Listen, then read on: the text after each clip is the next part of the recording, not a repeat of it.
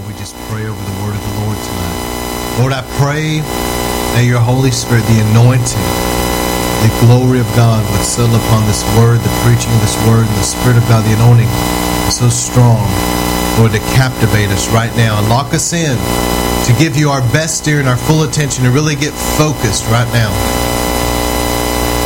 to get locked in and focused in Jesus' name. And Lord, I pray that as this word goes forth, Lord, it'll be as living seeds of truth sown into good fertile soil, watered by the Holy Spirit, take root, grow, and produce a hundredfold harvest of eternal fruit that remains. Anoint our eyes and ears. Help us have eyes and ears of the Spirit. And let your word be as light shining and dispelling any darkness or lies or deception of the enemy. Bring truth. Let your word, Lord, be a hammer that breaks down every stronghold and a sword that cuts away what needs to go. Lord, I ask you to let this word go forth and accomplish everything you sent it forth to do. We bind back any resistance and anything of the enemy that would try to steal the seed or hinder the word of God. We bind it in Jesus' name. We break its power in the name of Jesus. Right now, we just destroy that off. Every life that's going to be listening to this, we just break the power of the enemy. We destroy the works of the enemy. I feel that there's people that are going to be hearing this that really need to hear this word. So y'all agree with me. Father, we bind right now anything that's trying to blind the mind and deceive people. We break it off them right now in the sound of my voice. Those are going to be listening. Maybe listening to this driving down the road, on the internet, years from now. It doesn't matter. The things of God are not confined but to time and space. And we just break off you right now in Jesus' name. Whatever would try to hinder you from hearing and seeing and receiving what God has for you, we destroy it in the name of Jesus. We bind the enemy. We command it, go in Jesus' name right now. And Lord, we ask you to let your Spirit invade wherever people are. Let this atmosphere of heaven invade with fresh anointing. In Jesus' name, let your Holy Spirit captivate us. Lock our minds into what you're speaking. Tune our eyes into what we can have eyes of the Spirit to see. Tune our ears in to hear. And help our hearts, Lord, line up with yours right now. We're in a place of being good fertile soil. We're able to receive. We thank you for it now. Lord, I ask you, come speak through me. Let everything be spoken in the way you want it spoken. In Jesus' name we pray. Amen. All right, I'm going to talk about the kindness and the sternness of God. This is scripture out of Romans. I believe this will be a foundational sermon for the days to come in River Blind.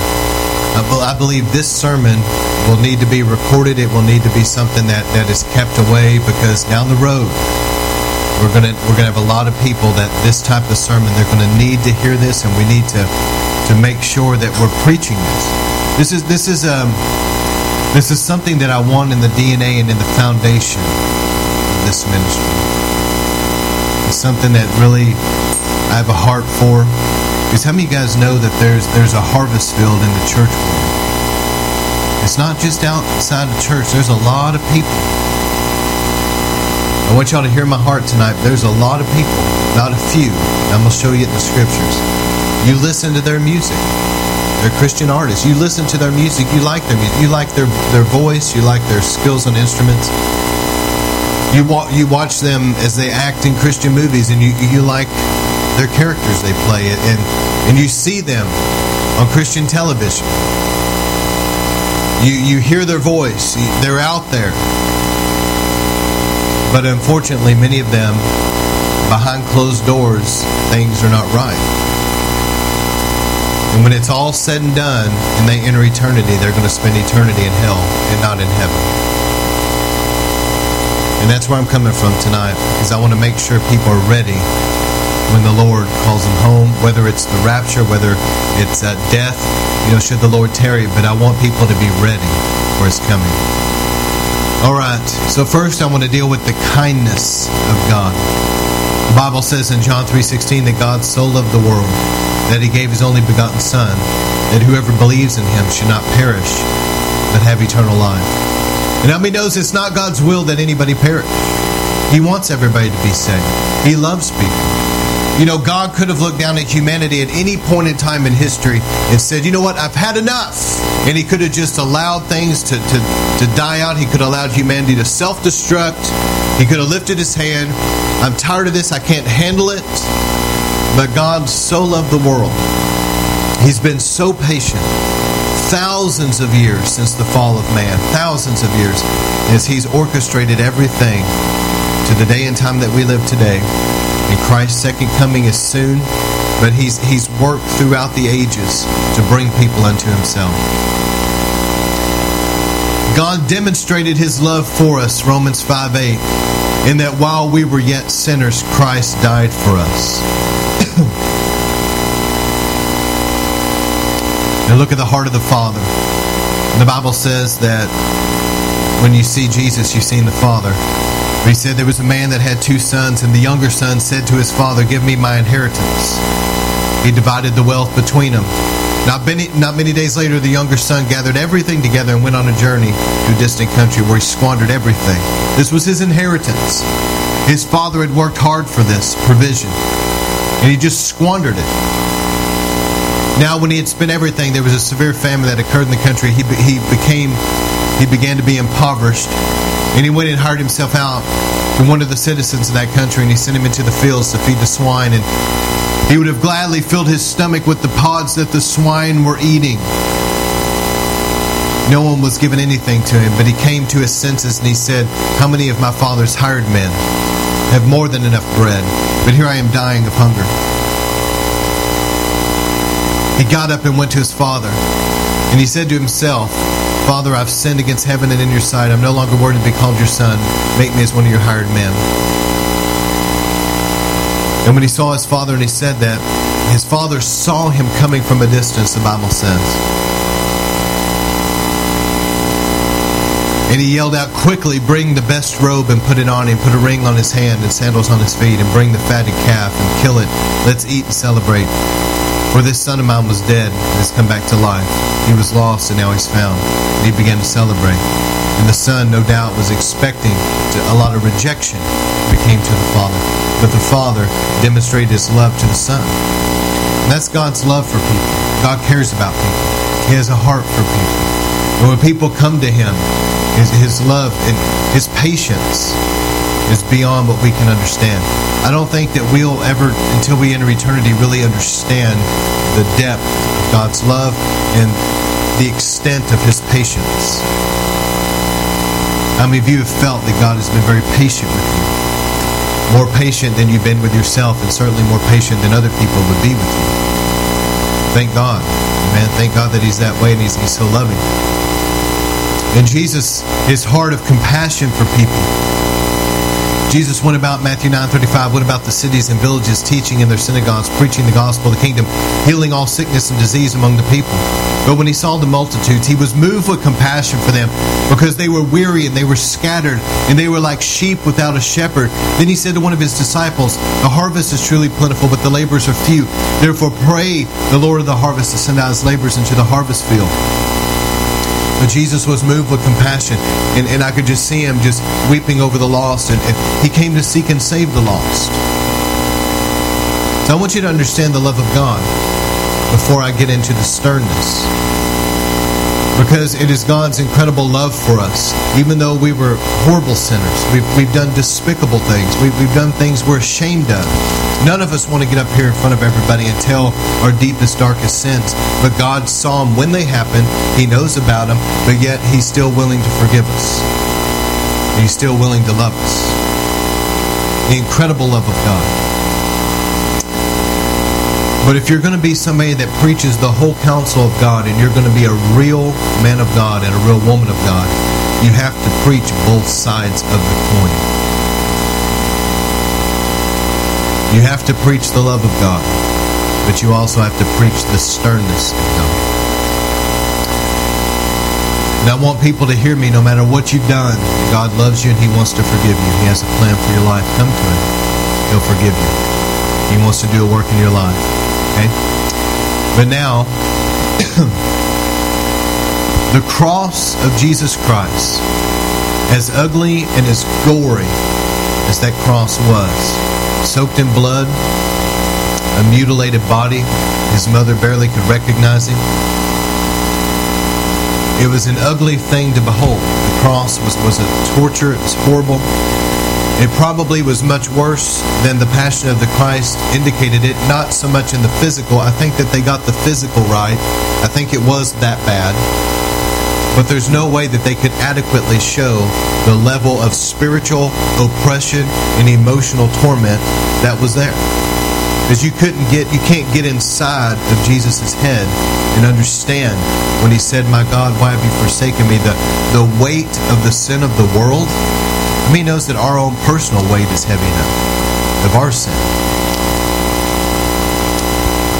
But the incredible power of the cross, where God and man collide. And it's at the cross. The cross, in many ways, is a sword that divides between those that will come under God's mercy and His love and those that will come under His wrath. And I mean His wrath. Romans 11:22 says, "Behold then the kindness and the severity," or the sternness of God. "To those who fell, severity, but to you, God's kindness." But listen to this: "If you continue in His kindness, otherwise you will also be cut off." If it's okay with you tonight, and I know it is, I'm going to preach it straight and just tell it like it is. I'm going to read the scriptures, and this is just the way it is. But let me read that again. "Behold the kindness," that's the love of God, but also the severity of God. "To those who fell, severity, but to you, God's kindness. If you continue in His kindness, otherwise you also will be cut off." There are three kinds of people. There are those that know the Lord, and because they know the Lord, they live righteously. 1 John 3, starting with verse 4, says, "Everyone who practices sin also practices lawlessness. Sin is lawlessness. You know that He appeared in order to take away sins, and in Him there is no sin." How many knows Jesus, His body did not decay in the tomb because Jesus' body had no sin. Verse 6, "No one who abides in Him sins." Now I want you to remember that through this whole sermon, because it's all about abiding in Him. I'm going to end this thing with abiding in Him. Nobody who abides in Him sins. No one who sins has seen Him or knows Him. Little children, make sure that no one deceives you. Listen to this: "The one who practices righteousness is righteous just as He is righteous.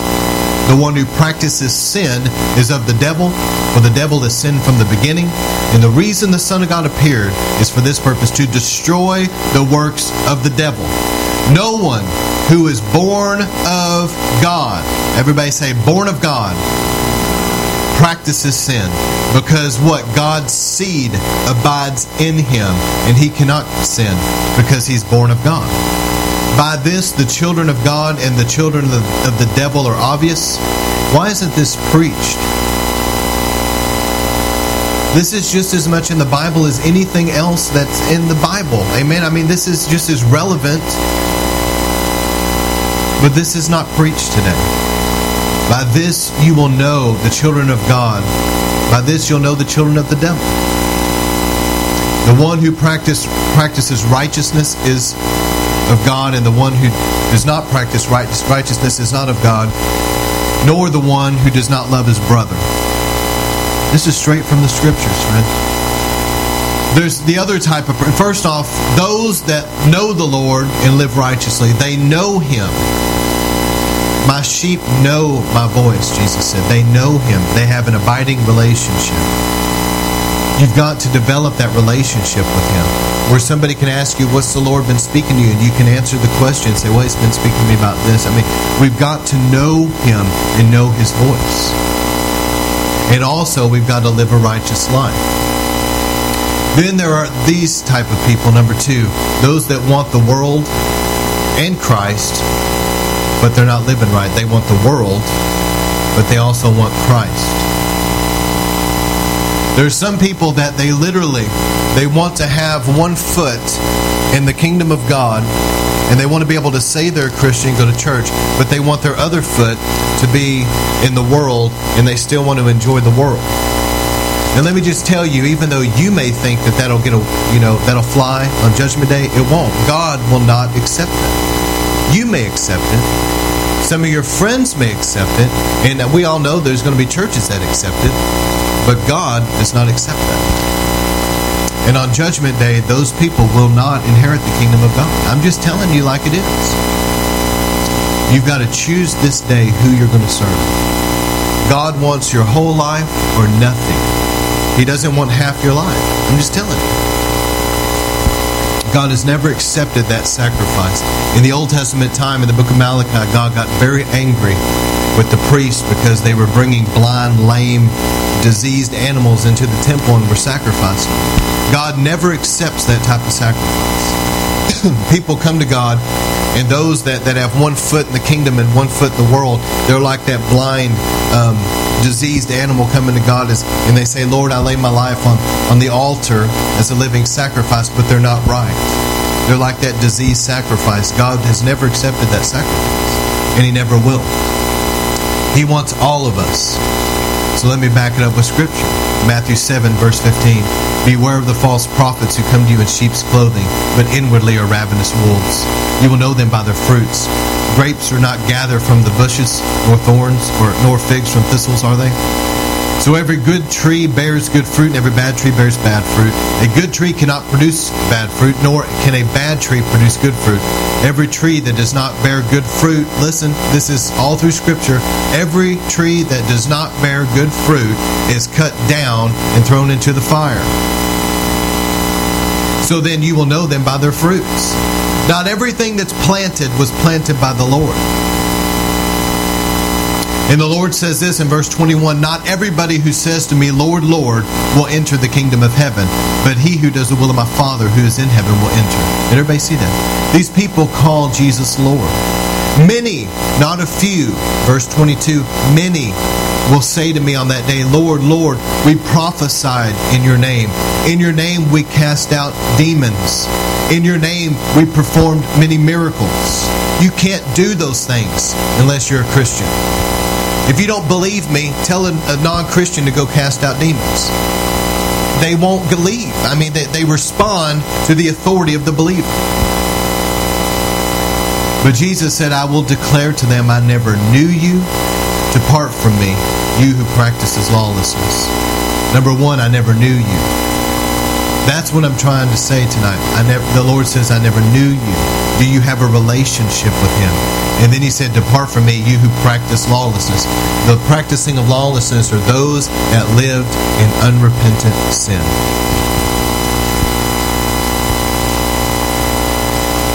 These are those that have 1 foot in the kingdom and 1 in the world and think that they can get away with it. But they'll find on Judgment Day that the Lord will say to them, I never knew you. Depart from me, you who practice lawlessness. And they'll find themselves in hell if they don't repent. Then there's the third group of people. First, you've got those that know the Lord and live righteously. Second, you've got those that are playing games. 1 foot in the world, 1 foot in the kingdom, trying to live this dual life. It's not going to work. Third, those that just flat out reject Jesus Christ. They come to the cross, 1 Corinthians 1:18, for the word of the cross is foolishness to those who are perishing, but to us who are being saved, it is the power of God. Let me read that again. The preaching of the cross is foolishness to those who are perishing, but to us who are being saved, and that's a proper translation, it is the power of God. We are in a process of working out our salvation with fear and trembling. We're in a process of abiding in Christ. Amen? I'm going to drop some grenades into some false doctrine that's sending literally thousands and thousands of people to hell tonight. For it's written, verse 19, I will destroy the wisdom of the wise, and the cleverness of the clever I will set aside. So the Lord brings the preaching of the cross with such simplicity that there are people out there that just will flat out reject Jesus Christ. And how many of you guys know that not everybody that comes to church knows the Lord or lives a holy life? The first thing I want to ask is, why do some people even come to Christ? If people are coming to the Lord with a motive of the heart to just get somebody off their back, their mom, their dad, the grandparent is bugging them about giving their life to Christ. There's somebody that's witnessing to them and is really pressuring them to give their life to Christ. And so just to get somebody off their back and say, okay, I'll say this prayer, I'll give my life to the Lord. They don't even really truly mean it in their heart. They're just trying to get people off their case. Is the motive of the heart just to have hell insurance? And that alone, where they don't want to spend an eternity in hell. Granted that needs to get people in the door, but that's not going to keep you. You understand that? Let me just talk about hell for just a minute. I want everybody to give me your undivided attention here. Look, God didn't make hell for people, He made it for the devil. So you can only imagine how bad hell's really going to be. If it was made for the devil, hell is a place where there's absolutely no presence of God. People feel totally isolated and alone. You can't even imagine the depression and the sorrow, the mental torment and oppression.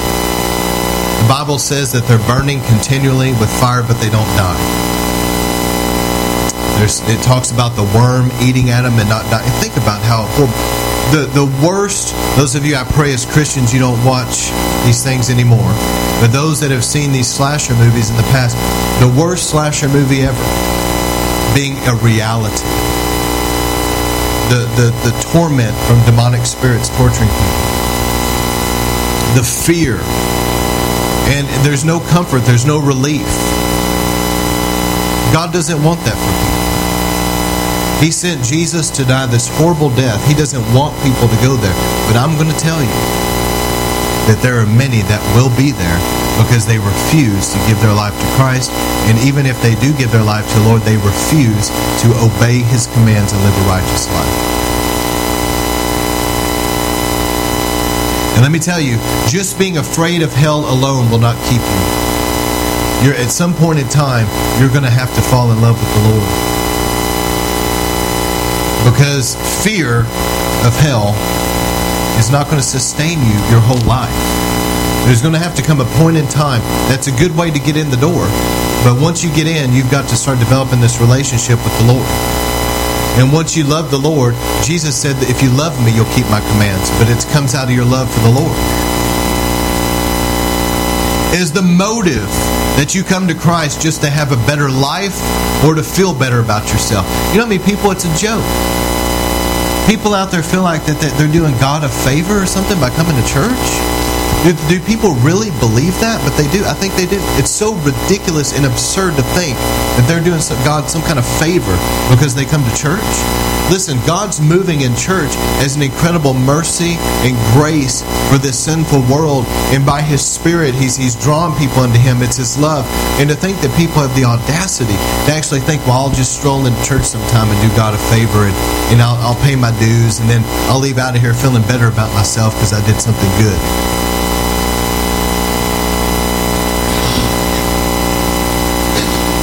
Those that come to Christ just for a better life or to feel better about themselves, that's not going to keep you. It's important that we don't try to force conversions and produce false converts. It's important that you're not twisting people's arms and trying to make them serve the Lord. God never does that. He gives people an opportunity. Remember this throughout this whole sermon. God never takes away your free will. By your free will, you come to Christ, and by your free will, you can walk away from Christ. Just because you come to Christ doesn't mean all of a sudden now God takes this big eraser and erases your free will, that you're some kind of spiritual robot that doesn't even make decisions anymore. Forget that. You have the free will to come to Him. You have the free will to walk away from Him. You have the free will to live a righteous life. You have the free will to live in sin. And God's not going to twist your arm either way. He's going to let you make decisions. But your decisions will determine where you spend eternity. And let me just warn you as a preacher of the gospel. And Jesus said there's a narrow way that leads to life and few find it.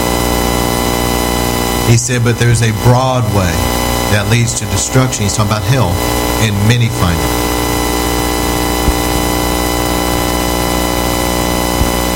How many people tonight, while you're here listening to the word of the Lord being preached, this is what you want to do with your Saturday night? Praise God. But how many thousands and thousands of people are getting drunk tonight? Or sitting across a bar salivating, ready to go have sex with somebody they're not married to tonight? Broad is the way that leads to destruction, and many find it. We have got to preach the Word of God and let the Spirit of God invade people's lives. It's only the Holy Spirit moving in people that will produce true converts. You understand that? You cannot intellectually debate them in. Good luck. If you want to try that, that's fine, but I guarantee you, you're going to find maybe 1 out of 1,000 that'll work with, and they may not even stick with it. It's got to be the Spirit of God that convicts people and draws them in. And the Spirit of God is the one who changes you. And let me tell you something. We've got to preach the new birth. Jesus, when Nicodemus came to him, he said, look at the wind. And you could see the wind moving the tree branches. You could feel the wind.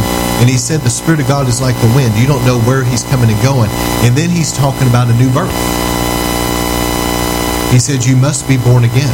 And Nicodemus says, how in the world am I supposed to crawl back into my mom's womb and come? And the Lord, and Jesus said, now listen, Nicodemus, it's not a physical birth.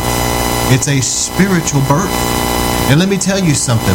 How many people out there have come down and they said some little prayer and they made some kind of little commitment and they went to church, they went to Vacation Bible School, they went to youth group, they went to youth camp and all this stuff. All of that's fine, but if they're not born again, they're not going to be in heaven. It's a new birth, and what a born-again experience is that you are now a child of God because the Spirit of God comes inside of you, and your human spirit is made alive. Christ's DNA goes down into your spiritual DNA, and you are a different person. You understand? Let me say that again. Christ's DNA goes down into your spiritual DNA. You are reborn. You went from a dead spirit to a living spirit. It's inside of you. It is a supernatural thing that you cannot conjure up. You cannot make it happen. You can't manipulate it. Only God can do it. It's supernatural. And it's the born-again experience is a true conversion. It's not like eeny, meeny, miny, mo. I pick Christianity. That's what I am. It's not going to work on Judgment Day. Well, my parents were Christians. Fine, but that's not going to get you into heaven. Well, I sing in the choir, I do this, I take communion. You can go to hell for listen to me. With baptismal water still dripping off your face, you could have got out of the baptismal, went back, somehow died. You can go to hell with baptismal waters. You can go to hell with a communion wafer still in your mouth. You can go to hell wearing a choir robe. None of that stuff's going to save you. It's just religious activity. There's got to be a new birth, where the old things pass away and everything becomes new. You're a different person. That is what 1 John was talking about when he said that those that are born of God cannot continue to live in sin because God's seed is in them. The DNA of Christ is in them. And they cannot continue to live a sinful life because the Holy Spirit refrains them. The Holy Spirit convicts them. The Spirit of God makes them miserable in their sin. But I'm going to tell you something. The Spirit of God does not take away your free will. And if you say basically to the Holy Spirit, quit that, I'm still going to do it, then the Holy Spirit will let you do it. And if you keep doing it, you're going to get more and more entrenched in that sin, more and more in bondage, to the place to where one day you've hardened your own heart, you've seared your own conscience, you've crossed some kind of a line, and now you're on your way to hell. I'm going to show you that in the Scriptures. You better listen to the Holy Ghost. He's the best friend you got right now. Trust me. Why do people even come to church? I've seen this with my eyes. I'm not just saying it. Some people come because they want to find a wife or a husband. There's nothing wrong with finding a wife and a husband in church. There's probably not a better place to find it. But if that's why you come, there's something wrong with you. You need to be coming because you love Jesus. Is everybody hearing me? Some people come, well, because it's fun to hang out with my friends at church. There's nothing wrong with that. We need friends. But if that's why you come, then there's something wrong. That's a byproduct. Some people like the social club atmosphere. Maybe they love certain programs. They love the men's ministry. They love the intern program. They love the youth ministry. They love to get involved with certain things. And that's how they like to spend their time. Wonderful. There's nothing wrong with spending your time doing those things. But I'm going to tell you, the Lord knows the heart of people. And when He comes and His sword will come into a place, those that are not His will be cut out. The Lord's not playing. I remember back whenever Moses in the whole golden calf fiasco that happened under Aaron's administration while Moses was away with God. When we know the story, you can only imagine how ugly and dumb looking that calf was that Aaron tried to make on his own. But they made this dilapidated, probably cockeyed, weird-looking calf, one leg shorter than the other, all messed up looking. And they're worshiping this thing. The anger of God was aroused. Moses comes down, loses his temper, shouldn't have done this, threw the stone that God wrote with his finger on the ground. Anyway, he ground the calf up, he stuck it in the water, made him drink it. But here's what happened. He had a temper tantrum, okay? But God was okay with it. And here's what Moses said. He said, everybody that's for the Lord, come here with me. The Levites ran to him. Listen to me. Then Moses said, this is what the Lord says. Moses said, strap a sword and go through and start killing every person that's not with the Lord. The Levites drew their sword and began to go through and began to kill all these Israeli people that didn't come over on the side of the Lord. And I believe that probably is why God chose the Levites to be priests, but that's another sermon. But listen, here's the message. When the sword of the Lord came, there was a clear distinction who was with God and who wasn't. These were all the Jewish people. These were all people of covenant. But some of them died in the wilderness in their sin. You see what I'm saying? The sword of the Lord was released. And I'm going to tell you, God's sword is brandished in these last days, and He is going to come through and clean house. If you know anything about the Bible, you'll remember when Jesus came in and made a whip and drove out the money changers. And listen, after Jesus cleaned house, Jesus lost his temper, so to speak, in a holy way. It wasn't unrighteous anger, it was holy anger. He made him a whip, he went through there, he drove them out, started throwing their money and everything every which direction, people running from him. After he cleaned house and drove all that out of the temple, then you read later, not long after that, that he came into the temple preaching and healing the sick, delivering the captives, and revival broke out after he cleaned house. The Lord will come to His church and He'll cut out people that need to go. He'll deal with sin in the camp. One of the reasons why I'm still on this healing ministry, but this was the sermon for tonight. I've got to obey the Holy Spirit. But one of the reasons why I dealt with that witchcraft in the church is because not every place is right with God, and God's not going to send revival. You have to let the Lord come in and clean house first, and then the healings and miracles come. You see what I'm saying? If things are not in order, the Lord's not going to come. If there's division, He's not going to come. That's why Jesus said, whenever you go 2 by 2 out there and you go to a house, say, peace be unto this house. But He said, if it's not a place of peace, the peace will come back on you, but you go somewhere else. The Lord was telling them, don't stop and stay somewhere unless there's peace that can come in that house.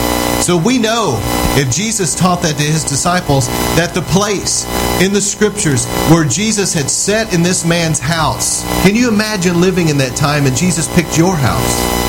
He's sitting in the guy's living room. He's preaching.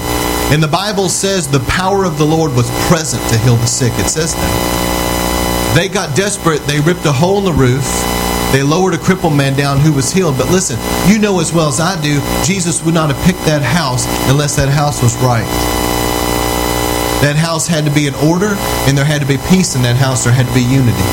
Because Jesus had already told His disciples, if you go somewhere and you say peace and it's not right, then don't stay there. Your peace will come back on you. Go somewhere else. So you know that house was right. What I'm trying to say is, we want healings and miracles. I do. I know you do too. We want revival. I do too. Things have got to be right. God will not do it if it's not right. You have to be willing to put your house in order, and you got to be willing to keep the unity, and that means getting rid of some people that are divisive. You got to do whatever it takes to get that house right. Jesus went through there and ran out the money changers with a whip.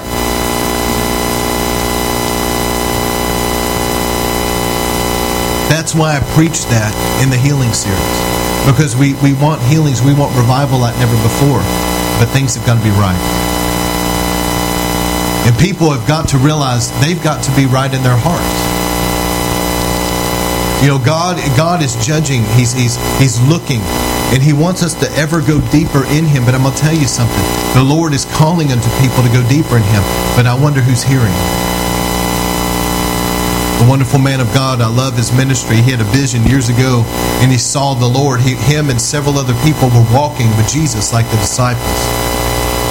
And Jesus began to walk faster.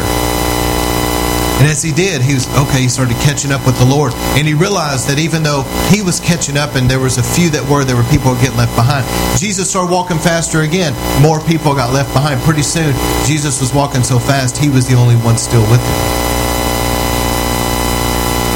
We got to be willing to go deeper in Christ. We got to be willing to say, Lord, I've never in my life been convicted about this stuff here, but I feel now that you're convicting me and you're wanting to take me deeper in you, and so I'm willing to give up whatever I need to give up. I just want to be with you, and I want to be right with you. I want to go deeper in your presence and deeper in a relationship with you. How many really are willing to do that? You know what part of the problem is? The lack of the Holy Spirit's conviction and the lack of the move of the Spirit of God in churches. That's the main problem right there. You can't sit up here and browbeat people about living holy. You can preach the truth, but listen to me. The Holy Spirit is the one that comes and He heals people so that they can be free. He delivers them from the demonic. He sets their hearts on fire where they're in love with Jesus. He puts a hunger in them for the things of God. He's the one that draws people into Christ. And if you have dead religion and you're up there just griping at people because they're not living right, and you don't have the Holy Spirit in your ministry to help them, it's not going to really be fruitful. People need the power of the Holy Spirit to overcome things. You cannot overcome it in your flesh. You can't overcome it with just mental, just sitting here trying to do it in your mind, just saying willpower, I can do this. That's not going to work. You've got to have the Spirit of God help you to overcome things. Jesus said in John 14:16, I will ask of the Father, and He'll give you another helper. How many knows the Holy Spirit is our helper? He's our comforter. He's our counselor. And Jesus said, He may be with you forever. That is the Spirit of truth. The world cannot receive Him because it does not see Him or know Him. But you know Him because He abides with you and He will be in you. He was speaking to His disciples before He died on the cross. To us today, the Holy Spirit, if you're a true Christian, He is in you. He is with you and He lives in you. You are now the temple of the Holy Spirit. John 16:8 says, when the Holy Spirit comes, Jesus said, when He comes, He will convict the world concerning sin, righteousness, and judgment. We need the Spirit of God in our services to convict. How many of you guys can say you've been in a River of Life service and we preached on something totally altogether different, but you left out there and you felt convicted about something in your heart? It wasn't even preached on, but in your heart you knew that something needed to change. How many have felt that before? Why? Because the Holy Spirit did it. I've had people come up to me and go, Pastor, I really like what you said, and then they said something I know for a fact I did not say that, but the Holy Spirit said it to me. The Holy Spirit's a lot bigger than any preacher. You know, He'll say things that the preacher's not saying. That's what the person hears. That's what they need to hear. But listen to this, concerning sin, because listen, Jesus said He'll convict the world concerning sin because they don't believe in Me. In other words, the Holy Spirit is the one that causes people to believe in Christ. No man can come to the Father except what the Spirit draweth. Whenever Peter preached on the day of Pentecost, they were cut to the heart. They were convicted by who? The Spirit. It's the Spirit that brings conviction and draws people into Christ. Dr. Cho, I love what he used to say. He'd go out preaching. People want to beat him up. His mother-in-law went out preaching. Everybody cried. She said the same thing. He said, what's wrong with you, woman? What is going on? She said, you need to be baptized in the Holy Spirit. He went out, hugged a tree. That's what he said. He stayed out there. He said, I'm not leaving, God, till you fill me with your Spirit and baptize me in the Holy Ghost. He got baptized in the Holy Spirit, spoke in tongues. He came back. He said, when he went out preaching, now people cried. Something changed. Before, when he preached, he got on people's nerves. Now when he preached, people cry. The Spirit of God makes all the difference. The anointing makes all the difference. And then Jesus goes on to say, the Holy Spirit will,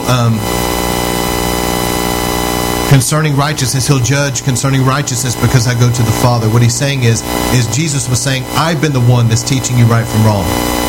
But I go to the Father. And I'm going to send you the Holy Spirit. He's going to teach you righteousness. And let me give you some advice about the Holy Spirit. When He convicts you, deal with it right then. Don't put it off. Kenneth Hagin said he stayed sensitive to the Holy Spirit because he would do something he shouldn't do.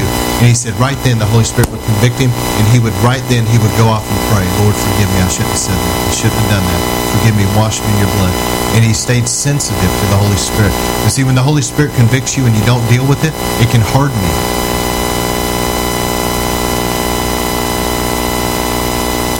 And then he went on to say in verse 12, Jesus said, I have many more things to say to you, but you can't bear them now. But when the Spirit of truth comes, He'll guide you into all truth.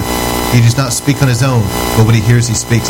Listen, when the Holy Spirit comes, He will open you up to revelation. How many of you want to know God's voice? You want to know. You want to feel His nearness. You want to hear Him when He speaks. You want to see things. You want to have revelation in your life. It's only going to come by the Spirit of God. Revelation 1:4 says, John, to the 7 churches that are in Asia, grace to you and peace from Him who is and who was and who is to come, and the 7 spirits who are before the throne. The Holy Spirit comes as the 7 spirits. I've preached on it many times, but just running through it. He comes as the Spirit of the Lord. He comes as the Spirit of wisdom. He comes as the Spirit of revelation, the Spirit of counsel and might, knowledge, and what? The fear of the Lord. Now I'm going to get into that in a moment. But when He comes, Isaiah 11:1 describes all those attributes. But listen to what Isaiah 11:1-3 says. It says this, the Spirit of the Lord will rest on Jesus, the Spirit of wisdom and understanding, the counsel, might, knowledge, and fear of the Lord. And listen, it says about Jesus in verse 3, and He will delight in the fear of the Lord. Did you know that Jesus delights in the fear of the Lord?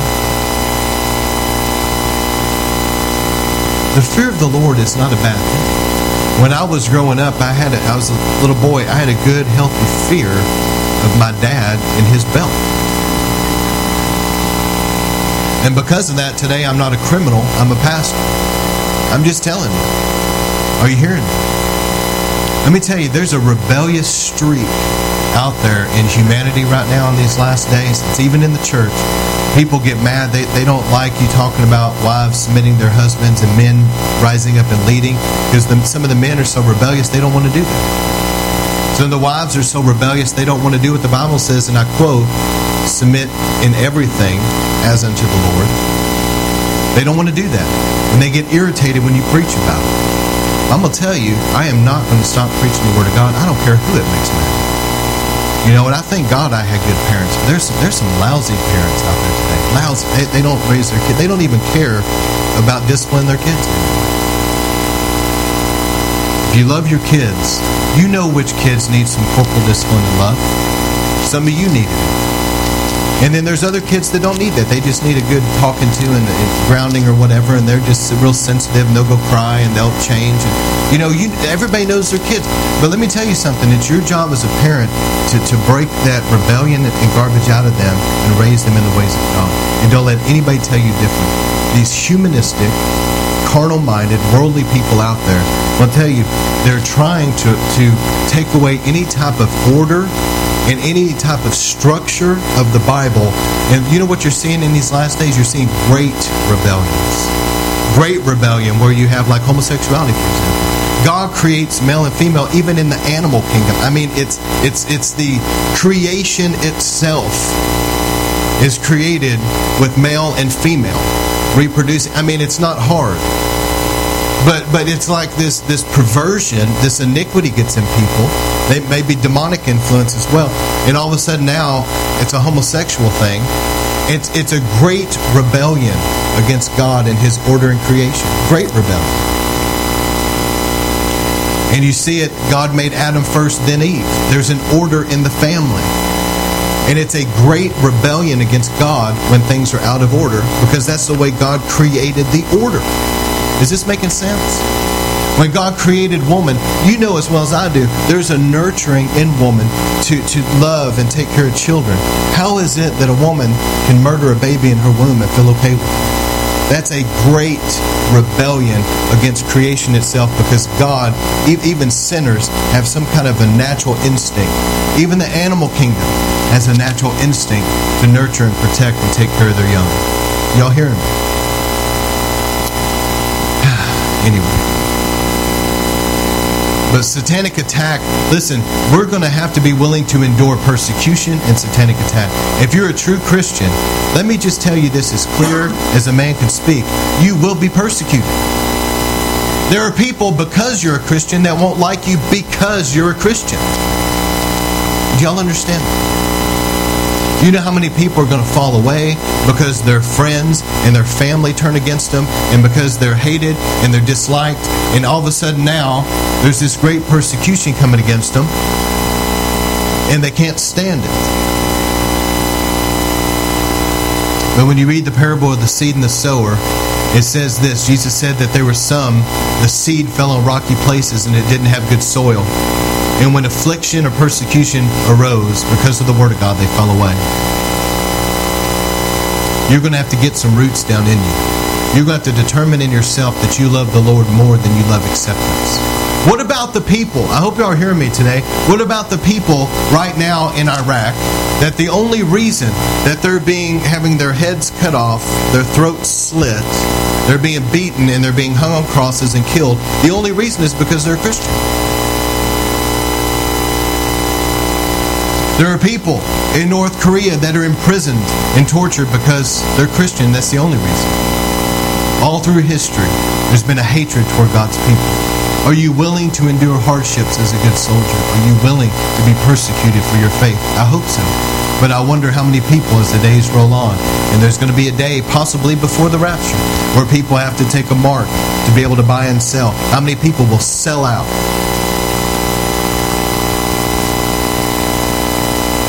I promise you there'll be a surprising amount. The Bible clearly shows it. Revelation 3:5 says, "Him that overcomes will be clothed in white garments, and I will not erase or blot out his name from the book of life. I will confess his name before my Father and before the angels." But we have to overcome. Are you hearing these scriptures? We've got to overcome. But it shows there that somebody's name can be blotted out. 1 Timothy 4:1 says, the Spirit explicitly says that in the latter times some will fall away from the faith. They will abandon the faith, paying attention to deceitful spirits and doctrines of demons. There's going to be people that because of deceiving spirits and doctrines of demons will abandon the faith. 2 Thessalonians 2:3, "Let no one in any way deceive you, for it will not come unless the apostasy comes first. The man of lawlessness is revealed, the son of destruction." 2 Thessalonians 2:3, "Let no one deceive you. First, before the Antichrist is revealed, there's going to be a falling away, an apostasy." What that means, apostasy means that people walked with Christ and now have turned their back on Him. That's what it means. In the Greek, it's apostasia. It means that before the Lord comes, His sword is going to come in the earth. He's going to come to His church and His temple, and He's going to say, some of these churches over here are so corrupt and so perverted now, they're so wicked, that they're not even a lampstand anymore. We don't even acknowledge them any longer as being a church that's a part of this kingdom of God. Their lampstand's going to be removed. Other churches that still have their lampstand in place, the Lord is going to come with His sword, and He's going to see who's for Him, who's against Him, who's the real deal and who's not the real deal, and He's going to come clean house and drive out of His temple those that are hypocrites and fakes. And I'm going to tell you, when He does, then great revival is going to come to that house.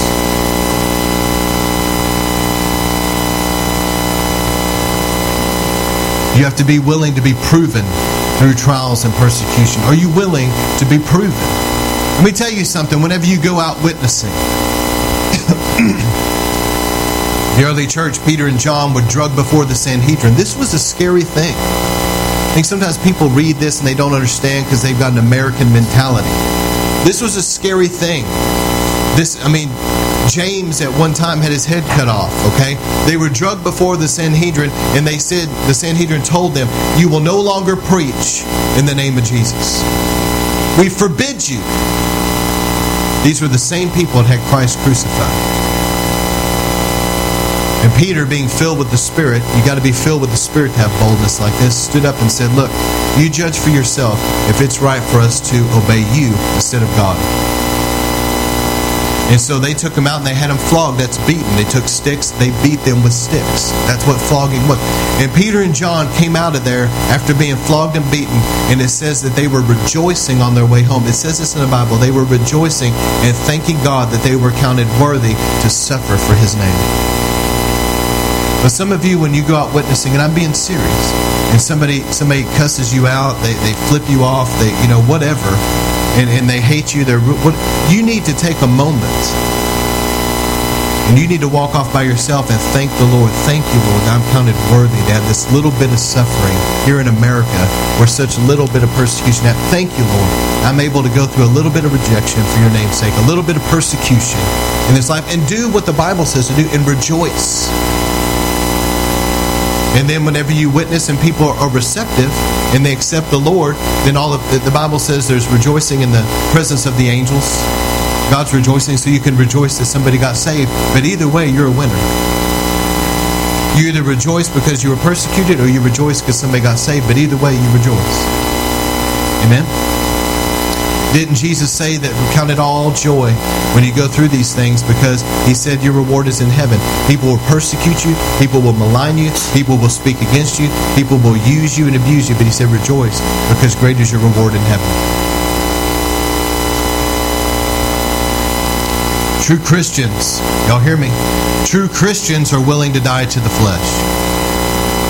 Leonard Ravenhill used to say that there's people that hang around the cross, but true Christians get on the cross.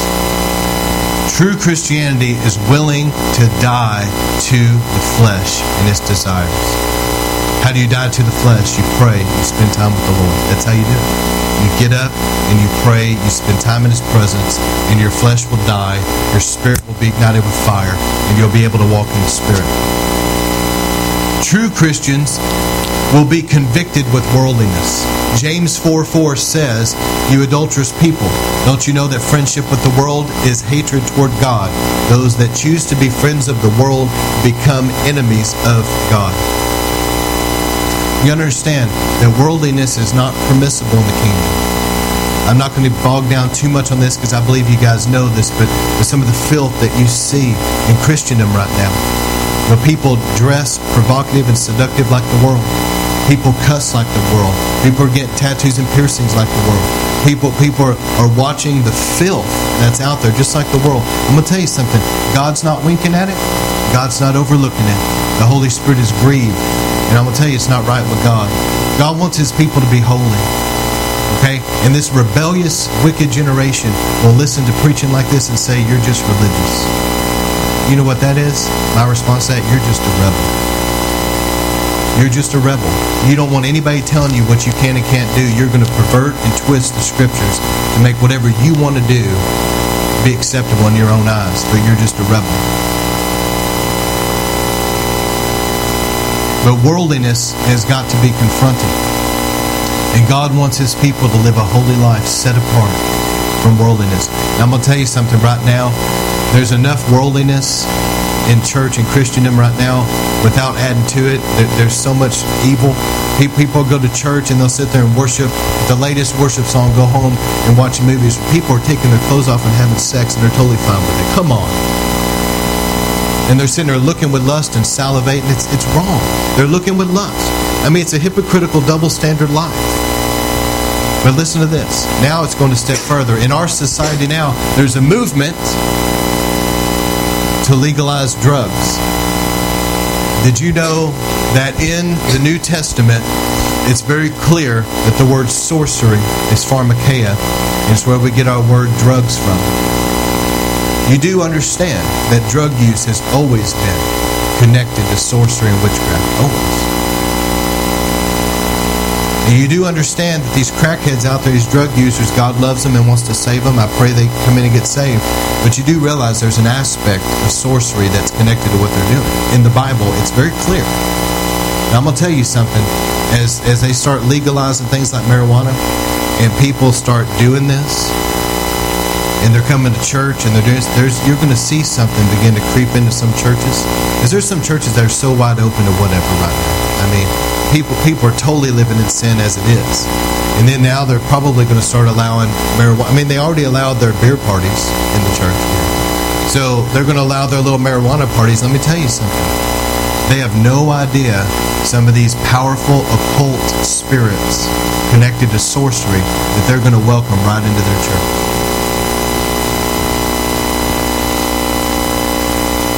True Christians cannot remain in a lifestyle of sin. I preached a sermon. I preached this in Finland, and it was awesome to see what God did. 1 Corinthians 6:9, Galatians 5:19, and Revelation 21:8 breaks down 6 categories of sins to ensure yourself a place in hell. I preached this in Finland. Listen, I had some guy get mad at me. Listen, there's 6 things that can ensure you a place in hell. If you want to write these down. If you want to go to hell, let me tell you how right here. Number 1, the worship of other gods, idols, and the occult, but the worship of other gods. That includes witchcraft, the occult. Number 2, sexual sins. You do understand that the only sex God permits is a husband and wife in marriage. That's it.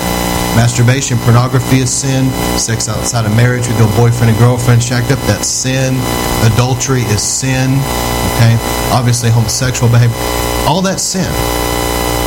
So sexual sins, without a doubt, will send you to hell. Number 3, dishonesty. Did you know the Bible says all liars will have their place in the lake of fire? That's a scary thought for some people. I've met some people that lie when the truth sounds a lot better. And you're thinking, what's wrong with you, man? Why? But they're in bondage to a lying spirit or something. Seriously, that's in the Bible. There's a lying spirit. I've seen some people, I'm going, why are you lying about this? I mean, compulsive lying. They're just in bondage to it. Another one is drunkards. I'm concerned about all the drinking out there now. The next one is covetous. These are people that envy and they have a love of money about them. And then the last one is murderers. The Bible says, well, clearly abortion's murder, but the Bible says that hate in the heart is even murder. Unforgiveness. Remember me telling you about that man that was raised from the dead under Bonnke's ministry, and he went to hell, and they asked him, well, the man in hell asked the angel, why am I here in hell? And he was seeing other Christians there in hell. He saw a preacher saying, I'll just give back the money, just give me another chance to give back the money. And he was there seeing these people in hell, and he was wondering why I'm in hell, and he asked the angel, and the angel told him, said, you're in hell because of the fact that you refused to forgive people. And therefore your sins were not forgiven. That's in Mark chapter 11.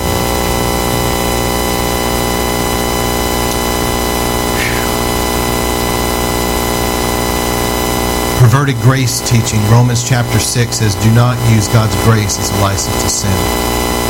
I'm grieved that you talking about clueless. About this subject of grace, there is almost no understanding right now in a lot of the body of Christ. Grace is not what people say it is. Okay? God's mercy is where we deserve wrath, we deserve hell. But God, in His incredible mercy, pardons our sin. That's mercy. Grace means it's undeserved favor. That means that God has allowed His Holy Spirit to live in you and to be with you and to empower you to overcome sin. That's what grace is. It's His undeserved favor on your life. His undeserved favor is His Spirit on us. His Spirit in us. We don't deserve that. But His Holy Spirit gives us the grace. He gives us the strength to overcome sin. There's a perversion out there of grace teaching that teaches that you can live in sin and still go to heaven when you die. I'm going to tell you that is not the case. Amen? And then you've got 2 Timothy 4:3. You've got tickling ear sermons where people just tell people what they want to hear. And they draw the masses. Giving people a false hope is a horrible thing. I I would much rather get up here and preach and then somebody sit out there and go, man, I hope I'm saved. And then they come down and pray and get right with God. I would much rather that happen than for people to leave out and say, I'm fine just like I am, and go to hell. What good will it do, preacher, on Judgment Day if you influence 5,000 people, but only 500 of them made it into the kingdom? What good will it be? Praise God for the 500. But I ask you, what about the 4,500 that listen to you?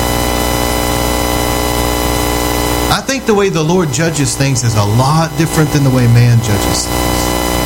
Don't you think in God's eyes, the pastor that influenced maybe 500 and all of them made it in is going to be judged much less severe than the one that influenced 5,000 and only had 10% make it into the kingdom?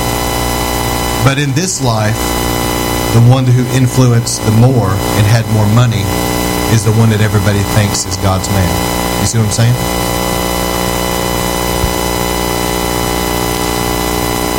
Live for eternity.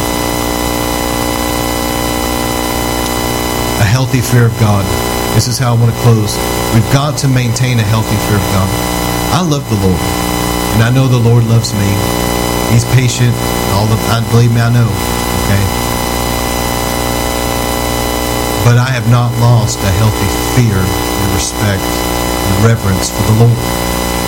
I know that tomorrow, if I chose to live a sinful life and not repent, but stay on that path of sin, I know that I would go to hell. And I would deserve every minute of it. I know that God loves me, but I know that He will not put up with any hypocrisy from me, just like He won't from anybody else. There's a healthy fear of God.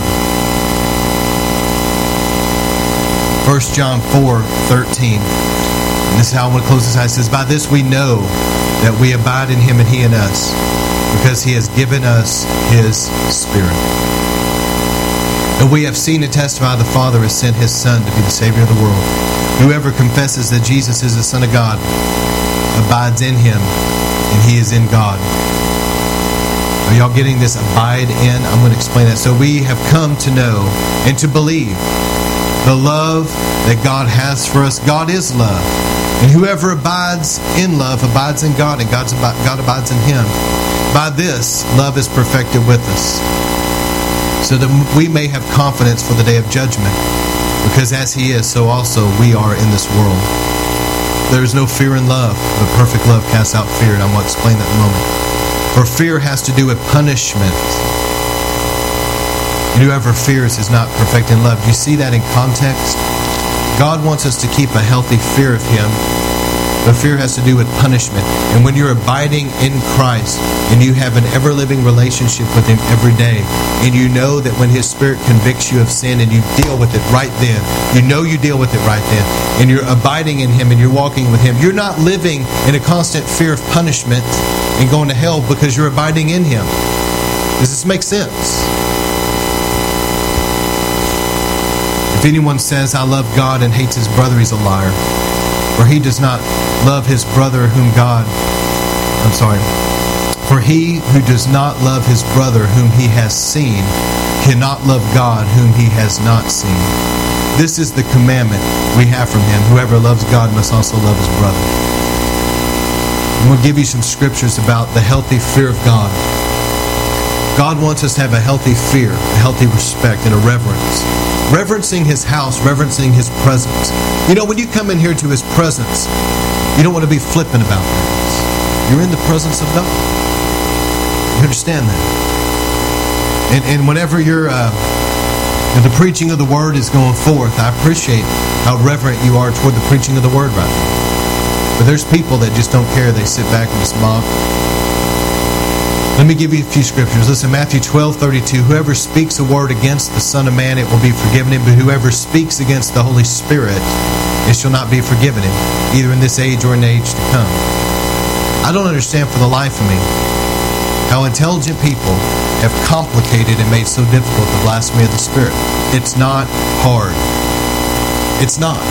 It says right here, whoever speaks against the Spirit will not be forgiven in this age or in the age to come. The blasphemy of the Spirit is speaking against the Spirit. When Jesus was casting out demons, the Pharisees, who were the religious leaders, said, "You're doing this because you're demon-possessed." They were calling the Holy Spirit a demon. And Jesus, "I'm not demon-possessed. I don't have a demon." And they said, "You're doing this by the power of demons, like sorcery." They were saying, "You're doing this like a witch." And Jesus says, "I'm not doing this by the power of demons. I'm doing this by the power of the Holy Spirit." And then as he went on, he explained it a little bit later and says, "You can speak against me and you'll be forgiven. But if you speak against the Spirit, you won't be forgiven in this age or in the age to come." And he was talking about the blasphemy of the Spirit. Listen, be careful how you are toward the Holy Spirit. He's holy. Reverence His presence. Don't speak against Him. And be careful about being critical. Just because you don't understand something, don't sit there with your arms folded like an arrogant critic, sitting back saying that's of the devil when you don't even know what you're talking about. You need to be slow about those sort of things. Okay? Hebrews 10:26 says, "If we go on sinning willfully after receiving the knowledge of the truth, there remains no longer a sacrifice for sins, but a terrifying expectation of judgment and the fury of fire which will consume the adversaries." Anyone who set aside the law of Moses died without mercy on the testimony of 2 or 3 witnesses. How much more severe of a punishment do you think he will deserve who has trampled underfoot the Son of God and has regarded as unclean the blood of the covenant by which he was sanctified and has insulted the Spirit of grace? For we know him who said, "Vengeance is mine, I will repay." And again, the Lord will judge His people. It's a terrifying thing to fall into the hands of an angry God. Listen, God wants us to have a healthy fear of Him. I remember there was a time I was trying to be a light on the internet, and there was these so-called Christian forums. They're not Christian. A lot of these people don't know the Lord. They cuss. The way they are is horrible. And I remember all I did was I just copy and pasted scriptures in there, and how people just began to attack. And I remember just looking at it, shaking my head, going, all I did was copy and paste the Bible. You claim to be a Christian. They're not saved. And the Lord spoke to me, and I believe that God was trying to use me there, but the Lord finally spoke to me and said, "Quit throwing pearls before swine." And I said, "Forget this." Hebrews 6 verse 1. Now this is a good one. You ready? "Therefore, leaving the elementary teaching about Christ, let us press on to maturity, not laying again the foundation of repentance from dead works." Let me give you right now first grade. Y'all ready? First grade is this. A foundation of repentance from dead works, faith toward God, instruction about washings or baptism, the laying on of hands, the resurrection of the dead, eternal judgment. These things are baby teachings. But he goes into verse 4 and he says, "For in the case of those who have once been," listen to this, "in the case of those who have once been enlightened," that means that they've been convicted by the Spirit. Somebody that's enlightened by the Lord, this is it. They realize I'm a sinner and I need a Savior, that I'm apart from God, I'm on my way to hell. I realize that Jesus died for me. Now all of a sudden it's been enlightened to them. They see it. That's like when Jesus told Peter, He said, "Flesh and blood didn't reveal this to you, but my Father in heaven." That's enlightened. Somebody now has a revelation of who Jesus really is. Number one, they've been enlightened. Number two, they have tasted of the heavenly gift. That means they've been born again. Then it says they've been made partakers of the Holy Spirit. That's number three.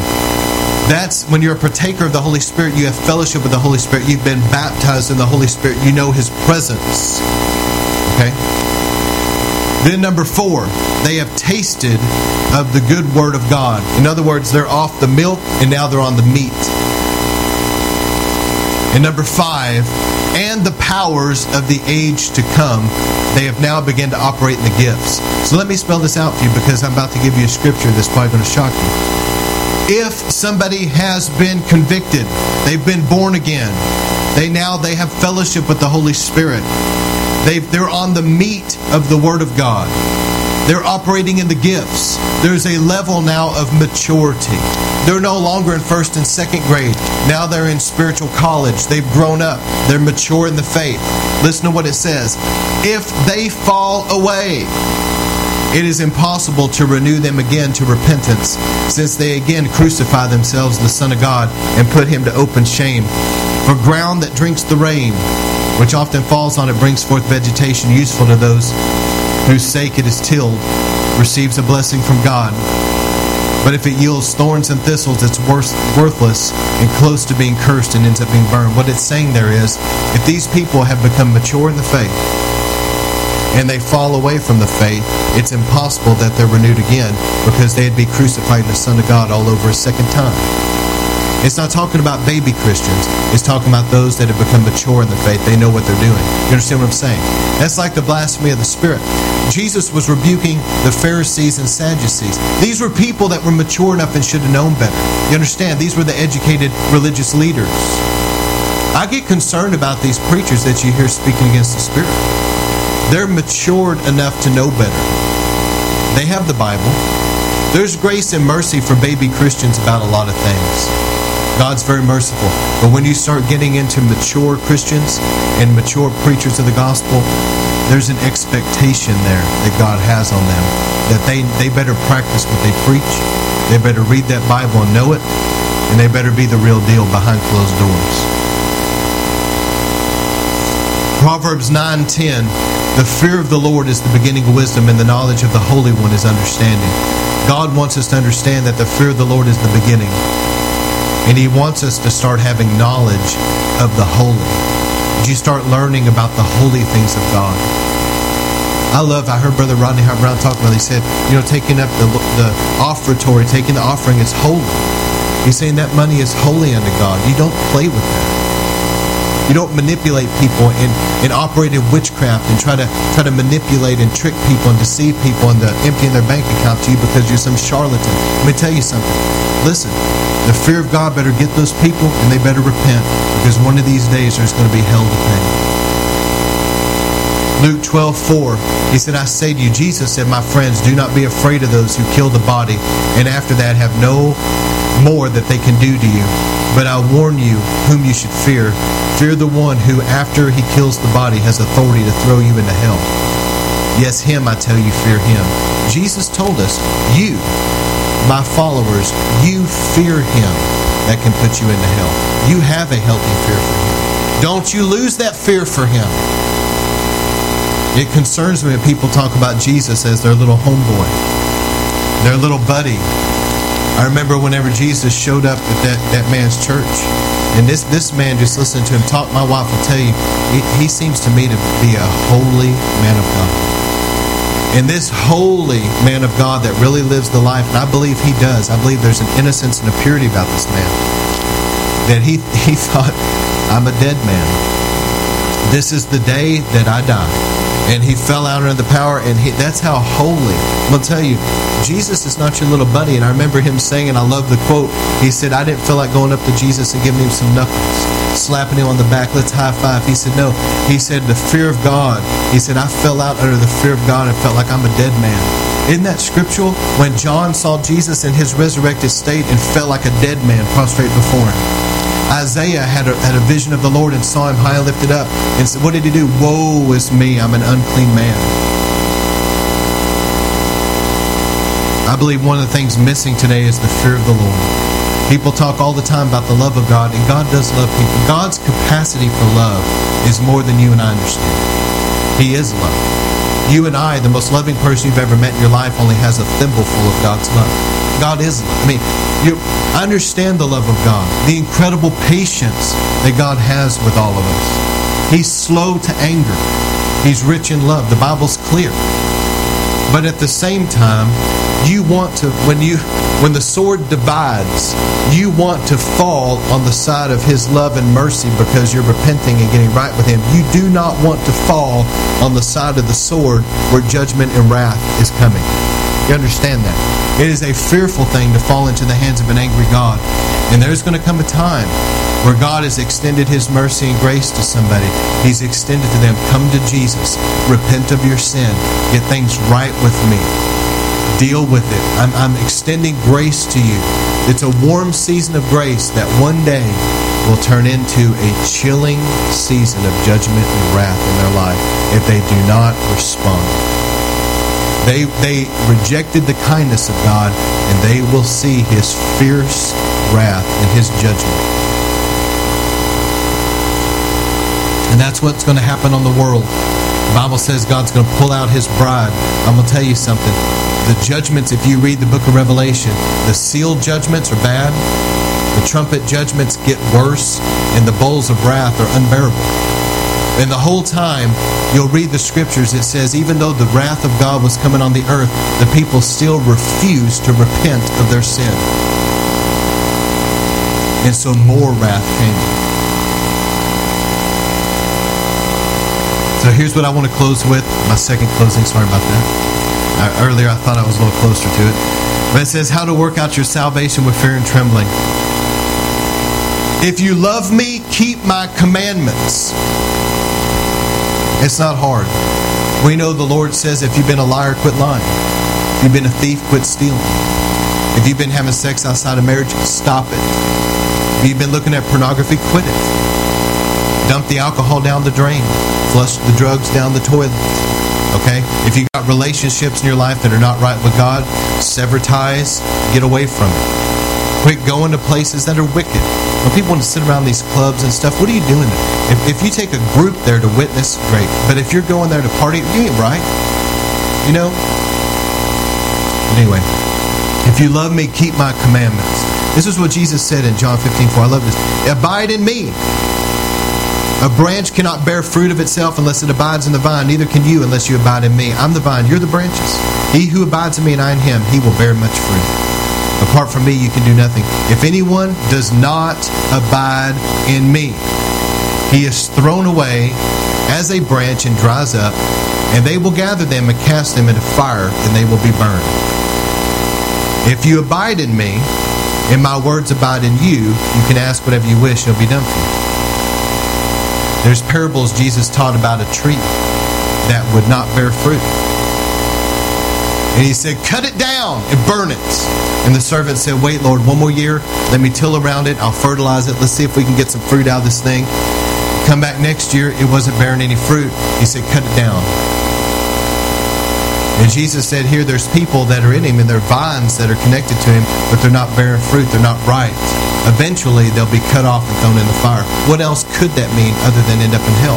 What else can it mean?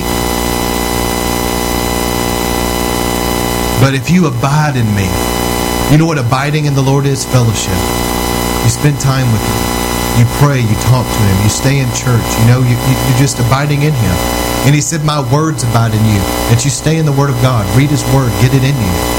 If you will abide in me and my words abide in you, he said, then you can ask whatever you wish it will be done for you. If you see the awesomeness here of God's love, ask whatever you want of me, I'll do it. And then on the other side, if you don't abide in me, you'll be cut off and thrown in fire. I mean, this is a big, big separation. Evan Roberts teaches on revival, and he said, all sin must be confessed to God, leaving no clouded issues between you and God. If you want revival, you've got to confess everything before God. I'm going to give people a chance tonight to get right with God, but you have to confess your sin before God and deal with it. Number 2, you must forgive everybody. I'm sorry if you went through something horrible. I've been through some pretty rough things. My wife will testify. I've had to forgive some things that were pretty despicable. I'm going to tell you, if you don't forgive other people and you end up in hell one day, it's not going to be because I didn't warn you. We have to forgive everybody. Don't leave one person. Well, I'll forgive all these people, but that person. You don't do that. Just forgive. Listen, God had to forgive you.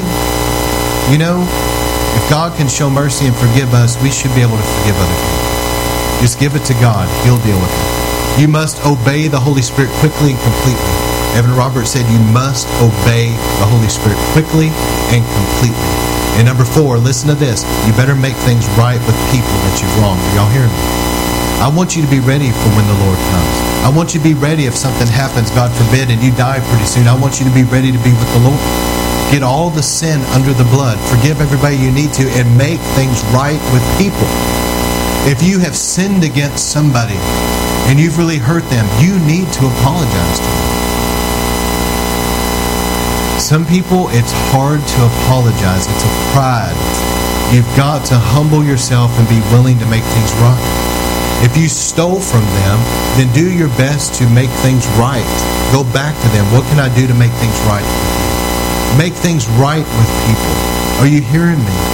There's people that have done despicable things in church. Man, you'd be surprised what preachers have gone through. I've talked to preachers. I've been through just the Christians that they're so critical and so hateful toward preachers and just despicable toward them. And then they'll leave and they'll gossip and tear up churches and hurt people. And you never hear about them coming back and apologizing about anything. I'm going to tell you something. Jesus said, what you do to the least of these, you've done it to me. And if you don't make things right with people, there's people out there right now, I can think of people in my mind that have been very critical and very hateful even toward me, but I'm talking about just all preachers, and have been not right. They've been disrespectful, they've been dishonoring, they've been divisive, they've hurt people, they've lied about people, they've hurt people in church, they've hurt preachers. And they're out there, and if they don't make things right by going and apologizing and make things right, I wonder if they're really going to be ready when the Lord comes. But you know, the rapture is God's mercy. Think about it for a minute. If you and I don't die, but we live to see the catching away, think about all the people that are still going to be here that were playing games. If they would have died, they'd be in hell. But they're alive and they saw catching away and they realized, I'm left back here. I'm not right. It's going to be a major wake-up call today.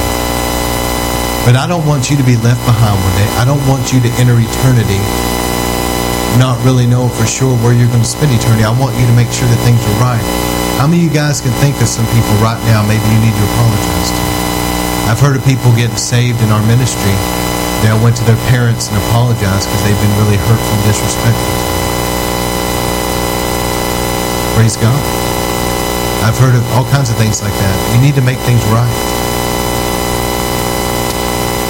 And I believe this, and then Ever Roberts said, don't quench the Spirit. But I believe this, the Holy Spirit is preparing a bride. There's a deep consecration going on in River of Life of the blood of Jesus right now. There's a deep work. As we take communion, I'm telling you, there's a deep work. There's a washing of the water of the Word, like tonight. You know what this sermon did for you tonight? It's the washing of the water of the Word. And one of these days, when we get into heaven, there's going to be a few people that are going to look over at me and go, thank you for telling me like it was, because I wouldn't be here. Amen? I'm going to hear that from some people. And there's going to be other preachers hear it too. Because if they hadn't heard the word preached, they wouldn't have known. And they would have continued down that path of destruction.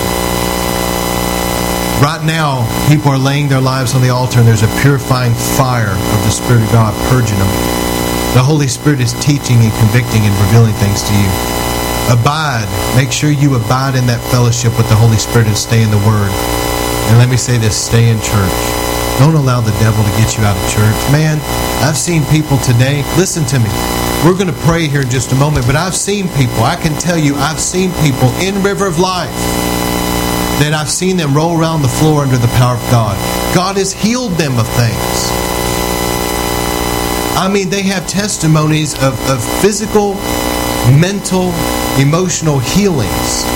They've been delivered of things. They've been baptized in the Holy Spirit, speaking in tongues. All this they received in River of Life under the power of God. And some of them, right now, are living in unrepentant sin. Thanks to social media, Facebook, I see a lot of stuff I don't want to see, just to be honest.